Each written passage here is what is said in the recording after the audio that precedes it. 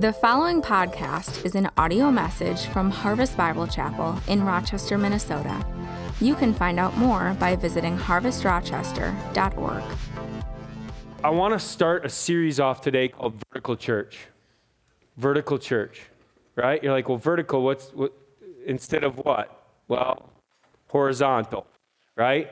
So many of our churches today are horizontal. We've decided, well, what would bring more people? Let's talk about that. What would tickle ears? Let's talk about that. What would get people to give more money? Let's talk about that. What would, we are all going the wrong way that way.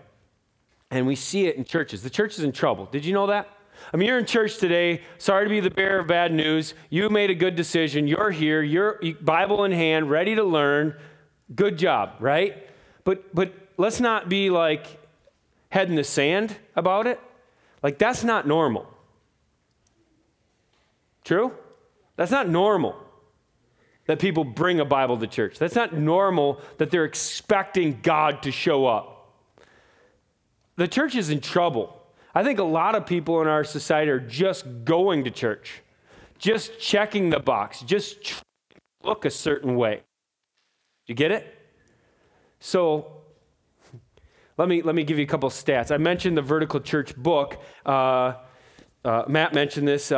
Again, like not on sale because we don't sell anything really here. But we just ask for a donation, right? It's not. We didn't really put it in the budget to buy these. But I said, Shauna, buy these, please, because everybody has to have one. How many of you guys were here 3 years ago when I preached Vertical Church? Okay, like 20 people. All right, we'll go with 20. All right, so the rest of you probably haven't read this book unless somebody, one of those 20, gave you their copy and said, hey, you need to read this, right? Which would have been a really awesome discipleship opportunity. But so I pray that you will go take it. I don't want it to take your Bible reading time. Please do not read it instead of the Bible. This is not the Bible. This is not inspired. It has a lot of Bible in it, which is great. All good books should have a lot of Bible in it, right? But you want to read this book. This is really what our church is all about, right? So our founder, the founder of the Harvest Bible Chapel movement, Vertical Church movement, wrote a book called Vertical Church. And the reason he wrote it is as we were growing more and more churches, he wanted to make sure everybody was on the same page. This is why we created the church. This is what the church does. So please read it, okay? And you can get it at the worship table out front. Please go do that. You got it? All right. In there, on page 130, he has a bunch of stats about how the church is in trouble. I just want to give you two.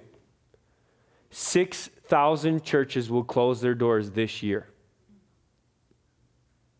6,000 churches. We don't even have a church building.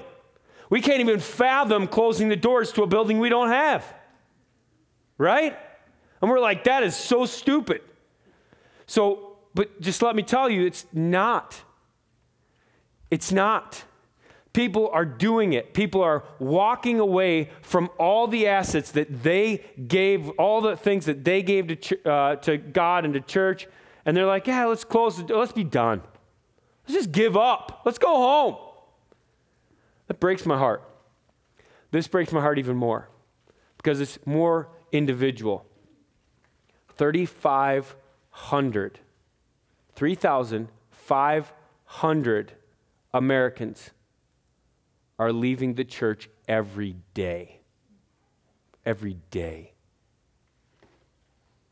I mean, that number is just staggering to me. I mean, I actually had to check it. I went to the back, was checking the reference, going, okay, is that for sure?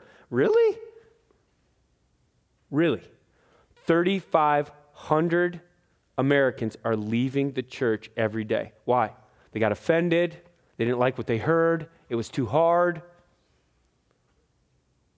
You know what? I want to say this. It wasn't about any of that. It was because the church forgot who they were. It stopped being vertical, and it started being horizontal. And when it starts being horizontal, you can leave whenever you want because it doesn't matter. When Jesus stops going to church, you can leave your church, right? So it has to be vertical, and we want to focus the next 4 weeks on a vertical church. What does it look like? What brings God's glory down? That's the question we're going to be answering. What brings God's glory down? You're like, whoa, God's glory down? Like, okay, turn in your Bible to Isaiah 64. I'll just tell you where the series is coming from. Isaiah 64, verse 1. It should be on the screen as well, I think. Isaiah 64, 1. Let me read it for you. Oh, that you would rend the heavens and come down, that the mountains would quake at your presence, right? Now, that word, oh, you're like, oh, big deal, but oh, right, here is like, it's very passionate, it's very vibrant, it's with all the zeal. Oh! You're like, I hate it when you yell. It hurts my ears. Yeah, well, you know what? We're passionate about Jesus Christ. And when his word says, oh, we're going to say it too, okay? So I'm not trying to offend you with anything I say or do, but I'm trying to say, like, we want to be all about what God's all about. And Isaiah is saying here, God, we need you. Oh, we need you. Oh, that you would rend the heavens, okay? Oh, that you would rend the heavens. What does he mean, rend the heavens? Let me just sum it up for you quickly because I'm not really preaching this passage. I got to get on to what I'm preaching. Rend the heavens means remove the barrier. There's something between you and me. Do you think that something between you and him is dealing with him or is dealing with you? Is God like somehow like sitting on his hands, not ready to work in your life? Like, yeah, you're in a timeout. I'm not sure I want to work with you. That is not true. Whoever's told you that, anybody that's ever told you that, they're lying. God is supremely ready to work in your life right now. Like all you need do is turn to him and say, work, and he will work. Oh, that you would remove the barriers in my life. The things in my life that are hindering you from coming down, right? Come down. Just think about that. Come down. Like come down and be with us. Jesus did come down, right? The glory did come down. Thank you for that. But we don't want to just stop with the glory did come down. We want the glory to show up every day in our lives, and especially when we gather the living stones every week in our church. We want the glory to come down.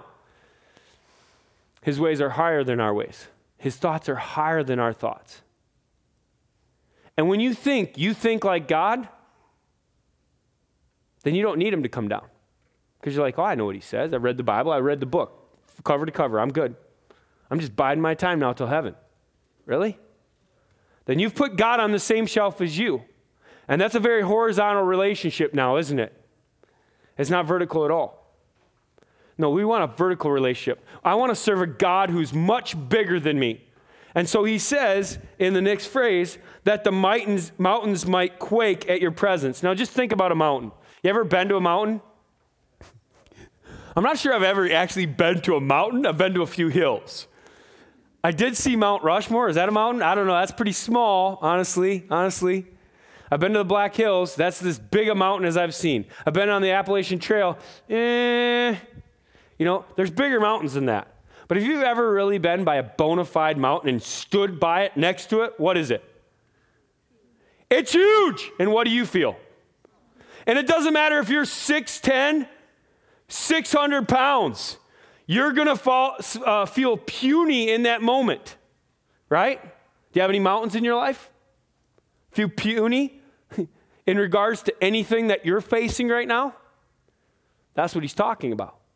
There's mountains in our life. There's things in our life that we can't possibly add up to. We look at it and I'm like, whoa! How do I do this? How am I going to do this? I can't do this. I'll just pull one out. I watched my kids this last week with my wife. She was on a missions trip. I'm like, how do I do this?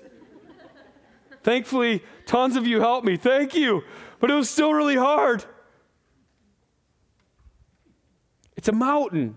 But those mountains quake at what? At your presence.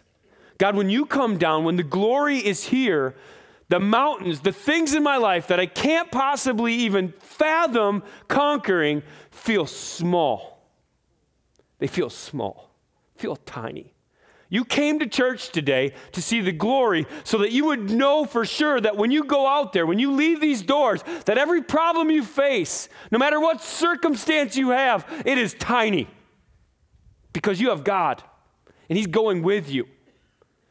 Oh, that rend the heavens, God, and come down that the mountains would quake at your presence. That's what this series is about. All right? So now I preach. Okay, the first thing we want to talk about is unashamed adoration. All right, unashamed adoration. You're going to turn in your Bible to John chapter 4. Okay, turn in your Bible to John chapter 4. It's the fourth gospel, Matthew, Mark, Luke, John chapter 4. And let me ask you this. Why are you here today? Why are you here? Why did you come? Right? Why did you come? Was it this horizontal thing? You're getting checked on that if it is, sorry. Is it this horizontal thing or is this vertical thing? Let me remind you of why we come to church. We come to church to meet with God, not to find community with others. That will come when we meet with God, right? Not to check a box. I guess that box gets checked if you come to meet with God, if that matters. We come to meet with God, to sense His presence, to experience His power, to see His glory, all right? And when we come with unashamed adoration. Unashamed adoration. Unashamed adoration is what brings the glory down. Unashamed adoration. You're going to see it in this passage. Let me read it for you. Let's start in verse 7. A woman from Samaria came to draw water. Where did she come? Jacob's well. That was in verse 6. And Jesus asked her, give me a drink. For his disciples had gone away into the city to get food, but he was wearied. That was in verse 6 as well. Jesus was wearied by the journey. Aren't you glad you serve a God, a Savior, who came and he was a man and he felt things just like you do? Maybe you came in here and you're like, I'm so tired, dude. I don't know how I'm going to stay awake for your message. Like, you better yell more. Like it's going to be hard, man. I am tired. And maybe it's not physical. Maybe it's spiritual. Maybe you came in here and you're just like, I'm so weary spiritually. I have tried to hear from the Lord this week. I have been on my knees. I have called out to Him. But I'm so weary. It's like I'm carrying something. I need to drop it, right? Well, Jesus came to the well. He's sitting on the well, and the woman comes. If you could just picture this, right? Jesus sitting at the well, and the woman comes. She comes with her pitcher, and she's going to put it down in the well and get it out. Just picture that. Just get that picture. Visualize it. The Samaritan woman said to him, how is it that you, a Jew, a man, ask for a drink from me, a woman of Samaria? For Jews have no dealings with Samaritans. Now, just one quick thing on that.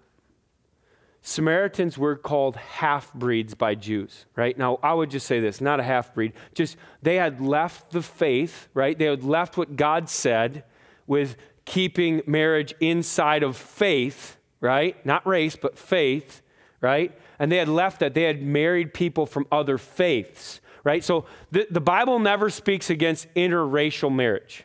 I want that to be clear. I'm not sure that's always clear in the church. I think we kind of get weird on that. Bible never speaks out against interracial marriage. It always speaks out against, it is wrong to interfaith marriage, right? Interfaith marriage will kill you. If you're in a marriage like that, you understand. It's such a heavy weight because you're like, they don't believe what I believe. We don't raise our kids the way. We're not on the same page. It's different, right? It's different. Just so that's what the Samaritan thing is. Jews hated them because they left. They couldn't prove who they were. They didn't have faith in God like we do. And it was just a big tension. Matter of fact, the Pharisees called Jesus a Samaritan when they wanted to ridicule him. So that would give you an idea of what it's like. All right? Jesus answered, verse 10. See it there? Do you see it? All right, good. Jesus answered her, if you knew the gift of God, I circled that, the gift of God. if you knew coming in here the gift of God and who it is that is saying to you, 'Give me a drink,' you would have asked him, and he would have given you living water." The woman said to him, "Sir," just listen up. "You have nothing to draw water with, and the well is deep." I know I've put my thing to, the picture down a few times. "Where do you get this living water?" And then she kind of gets sassy even more here in verse 12. "Are you greater than my father, Jacob? He gave us the well, and he drank from it himself, as did his sons and his livestock." It's almost like you're under the livestock, bro. It's like everybody else drank from this. You can't get a drink. It's like pretty slight. Jesus said to her, "Quit comparing me to everybody else." No. Did Snyder remark back? Did he get sassy back? Jesus loves people, man. He's like, he's going to answer her in spirit and in truth. "Everyone who drinks of this water will be thirsty again." Is that true? You ever taken a drink? You ever gotten thirsty again? Yes. Everybody that drinks from well water, everybody that drinks from Rochester City water, you're going to be thirsty again. Physically, you're going to be thirsty again. "But whoever drinks of the water that I will give him will never thirst again." Oh, I want that water. "The water that I will give him will become in him." It's in. Circle that word, in him. "A spring of water welling up to eternal life." It's never going to stop bubbling up. It's in you. It's not outside. It's in you. She's talking about physical. He's talking about spiritual, clearly. "And the woman said to him, 'Sir, give me this water, please, so that I will not have to be thirsty anymore and not have to come here to draw water.'" So she's on the physical plan. "Give me this water so I don't have to come back here. It's going to walk from the city, and I have to put this thing down, and it's like heavy getting it back up. And I come at a different time when it's only me anyway. I don't want to do this." Give me this water. I've been praying that you would be in that spirit today. Give me this water. Give it to me. Please, Lord, give it to me. All right, let me read the rest of the passage. Jesus said to her, "Go, call your husband and come here." The woman answered him, "I have no husband." Jesus said to her, "You are right in saying, 'I have no husband.' For you have had 5 husbands, and the one you now have is not your husband. What you have said is true." It's true. The woman said to him, "Sir," in the understatement of the decade, "I perceive you're a prophet, that you speak for God. There's something different about you." She brings up fathers again. It's all about fathers to her. Father Jacob and our fathers, Abraham, Jacob, Isaac, all these, Joseph, worshipped on this mountain, Mark Gerizim, okay? "But you say that in Jerusalem is the place where people ought to worship, in the temple." Jesus said to her, "Woman, believe me, the hour," that's the cross, the hour. Whenever you see the hour in John, it's the cross. "Believe me, the cross is coming when neither on this mountain nor in Jerusalem will you worship the Father. You worship what you do not know. We worship what we know, for salvation is from the Jews. But the hour, the cross, is coming and is now here." Jesus is like, "I'm here and I'm going to die. When the true worshipers will worship the Father in spirit," circle that, "and in truth. For the Father is seeking such people to worship him. God is spirit, and those who worship him must worship him in spirit and in truth." And a bit of a punchline, the woman said to him, "I know the Messiah is coming."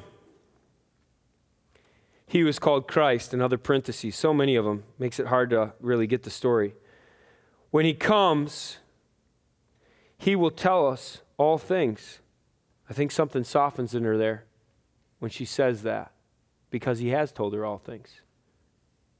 And Jesus said to her, "I who speak to you am he."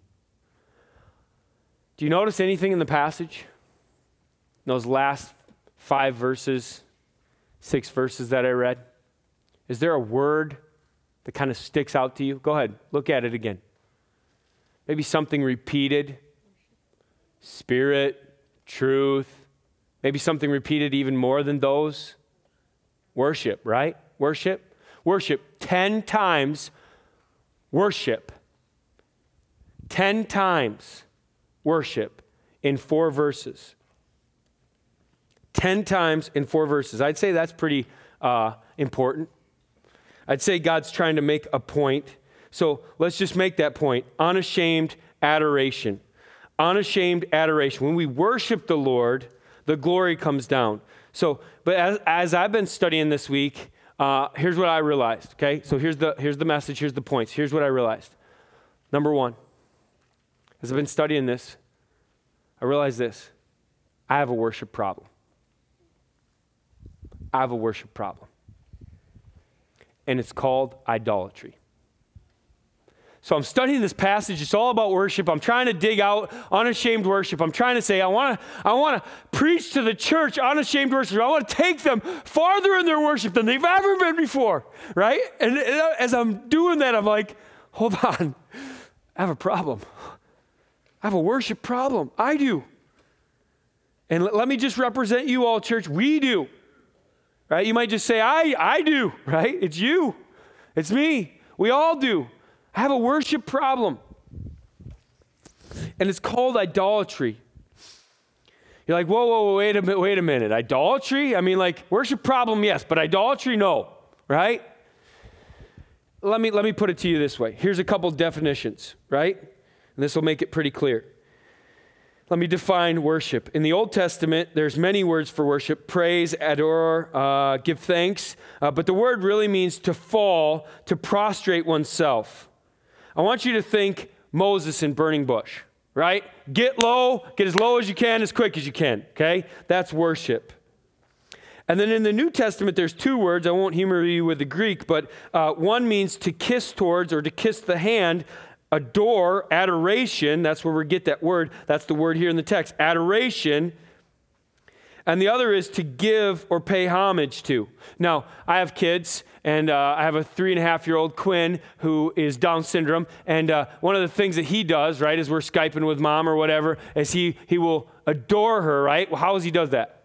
He blows kisses, right? So he's like, all right? And that's worship. He's worshiping his mom, right? He's like, I love you, Mom. And that's worship, right? Brent, come here a second. So if I get down on my knees and I'm like, oh, I love you, Brent. Oh, I love you, Brent. Right? Like, does that make anybody uncomfortable? Is that making you uncomfortable? All right, great. Have a seat then. All right, you're done. All right? Like, us worshiping anything other than Jesus, falling down, kissing the hand, us doing that ought to bother you. You ought to be uncomfortable with that. That's idolatry. That's the point. Let me read it to you from the book that I'm asking you to read. It's such a great book. But here, worship or adoration, this is on page 167. Worship or adoration is the most powerful expression a human being is capable of. When worship is directed to an unworthy person or object, we call it idolatry. Right? You got that? The first of God's top 10 commands forbids idolatry with the words, "You shall have no other gods before me." And Jesus reiterated that reality, circling, "Love the Lord your God" as the greatest commandment. The highest and most powerful human experience is to express our love to the most worthy object of that affection. In the elevation of Christ's worthiness, our greatest joy is discovered. The greatest sin, then, is directing the adoration elsewhere.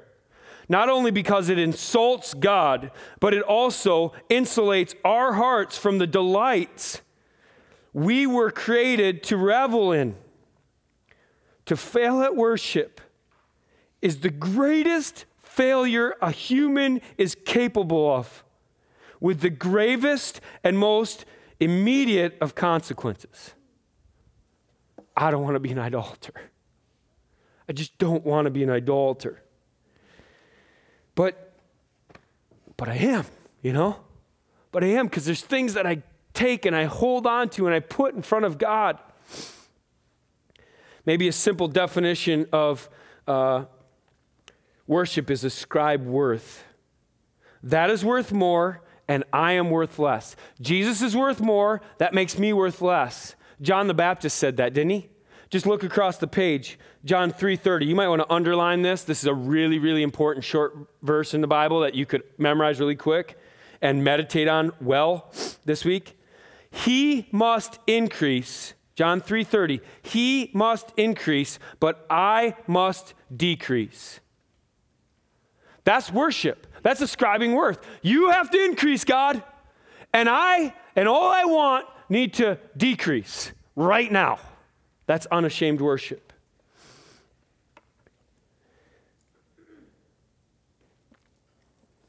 When our worship is misplaced, it's idolatry. So I surveyed 100 people, right? Family Feud style. And top 5 answers are on the board, okay? Here it is, right? Top 5 answers for what, you say? What we worship instead of God. Top 5 answers for what Christians worship instead of God. Here's the number 5 answer. Family. Family. Isn't it true? Put our wife, or the fact that I want to have a wife, all you singles, in front of God. The fact that I want to have a husband in front of God. Or kids. Man, I want to be sensitive here. I mean, infertility is a real thing, right? But if you put your heart on that child above Jesus Christ, we got to have a kid, we got to have a kid, we got to have a kid, right? Then that is worshiping the kid over the Creator. Don't worship the kid over the Creator. God will remove the kid. Trust me. Look at Isaac in the Bible, right? God's like, hey, take him and sacrifice him. You've gotten a little sideways here. And Abraham did it. That's why Isaac was saved. Sometimes we put family. Man, sometimes family is why we come to church. We're like, hey, I just want to be a good family, so we're just going to come to church. And that's great, but that's kind of misplaced. We come to church for God's glory, right? And then sometimes we miss church because our kids have basketball games and functions and or they just don't want to go. And so we're like, oh, I love my kids more than God, and we're not going to go. Dads, tell your kids we're going to church because that's where the glory is. That's where we're going to set ourselves. That's where we're going to get right.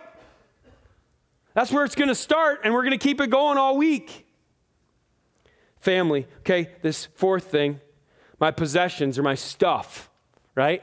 The boat, the car, I had to have it. I'm polishing it. It's so good. Whatever else it is, right? I mean, there's so many other possessions, right? The house.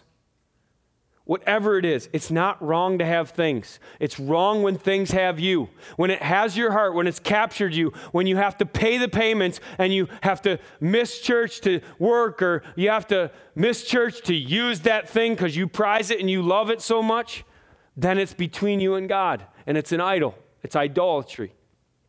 This 3rd thing, my heroes, actual people, right? Watching the Olympics a little bit, all these Michael Phelps and carrying the flag and blah, blah, blah, blah, blah. It's like, oh, We don't bow down to athletes. We don't bow down to actresses and actors.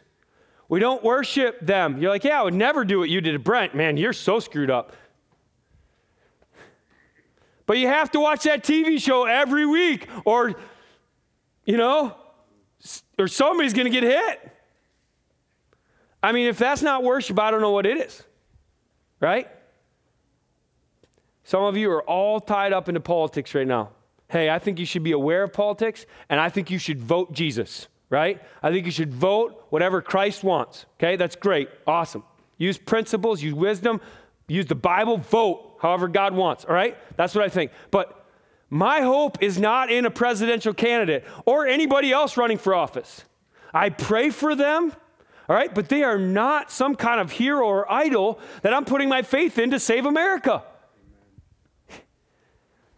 God, rend the heavens and come down. that our nation might tremble and quake at your presence and fear you and be a nation under God again. That's what we're talking about. All right, this second thing, work. This one hits me so hard. Is your identity in your career? What my boss thinks? If I can get the next raise? Because if that's what you're pursuing, it's good to have a job, amen? When you don't have a job, that stinks. But when you do have a job, you're like, yes, and I want to work hard as unto the Lord. I want to be known as the best worker in my company. Because then people will ask me why. And I'll be able to tell them, Jesus, I work as unto the Lord, not unto man. But I got to tell you this, even in ministry, isn't it true? We can get our eyes off Jesus Christ, can't we, Brent? We can get our eyes onto the ministry. And when you do that, you're upside down in a ditch. This thing is all about Jesus Christ. No idols. I'm not putting you in front of Jesus Christ. And I'm not putting this church in front of Jesus Christ. Pray for your pastor that would be true. That the ministry would not be the thing, but that the relationship with Jesus Christ would be the only thing. And I pray for that for you in your work. That you would have something in you that brings work to the church and brings work outside the church. Because we are the church all the time. This last thing, myself, what I want, what will make me happy, pleasure. Again, I ask, why did you come to church today? Because I hope it pleases me, and if it doesn't, I'm going to look for a new church. See, even church can be about you. Even going to church can be about you.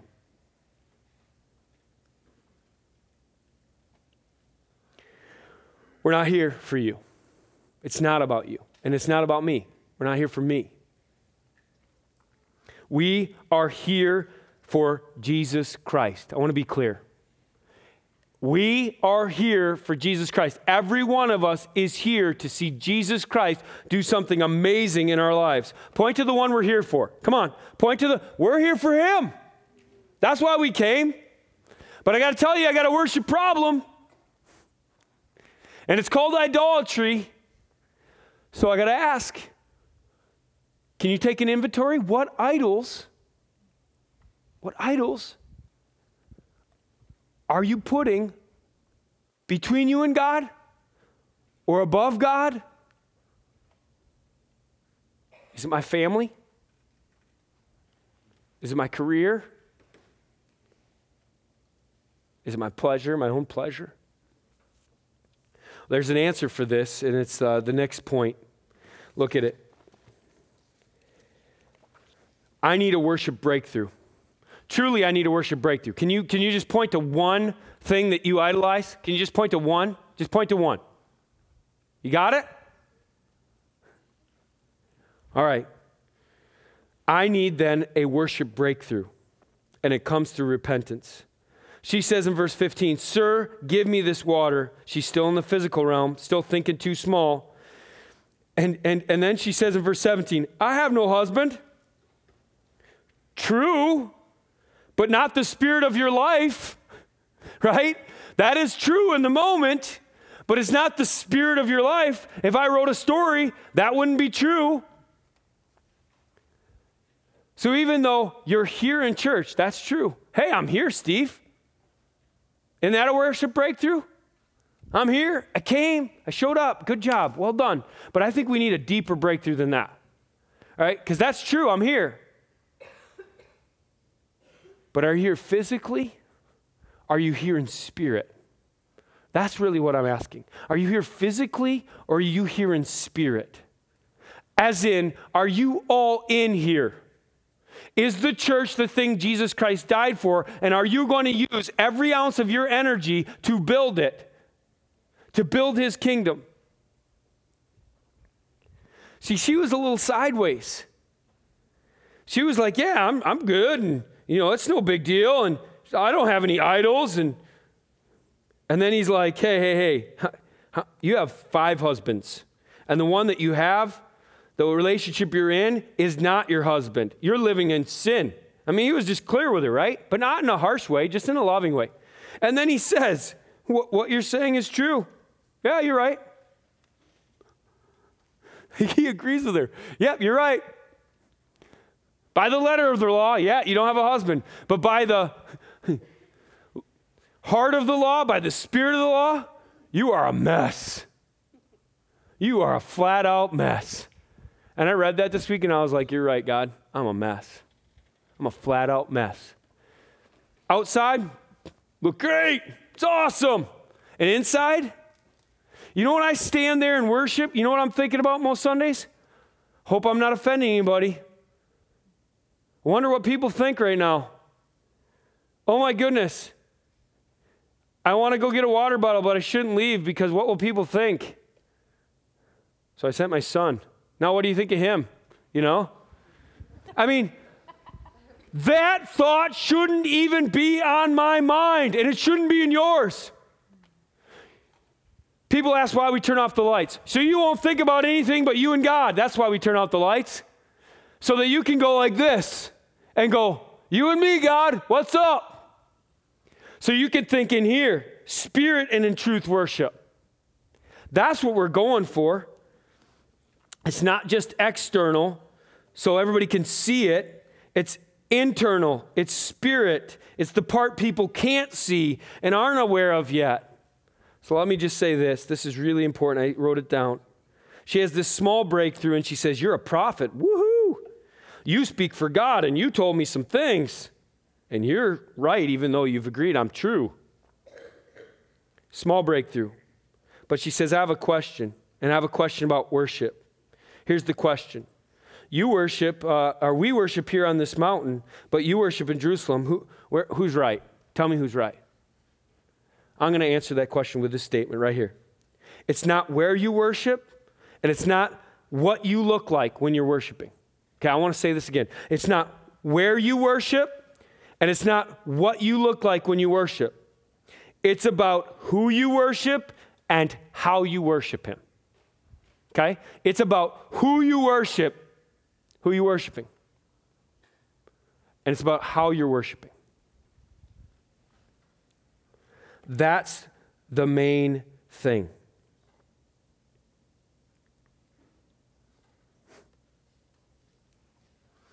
So she gets to the end of this. Verse 24, he says, God is spirit. It's inside and outside, lady. It's inside and outside, church. It's harder work to go inside, isn't it? It's easier just to fix the outside, just to put some paint on it, just to dress it up a bit. But I don't want to be a whitewashed tomb.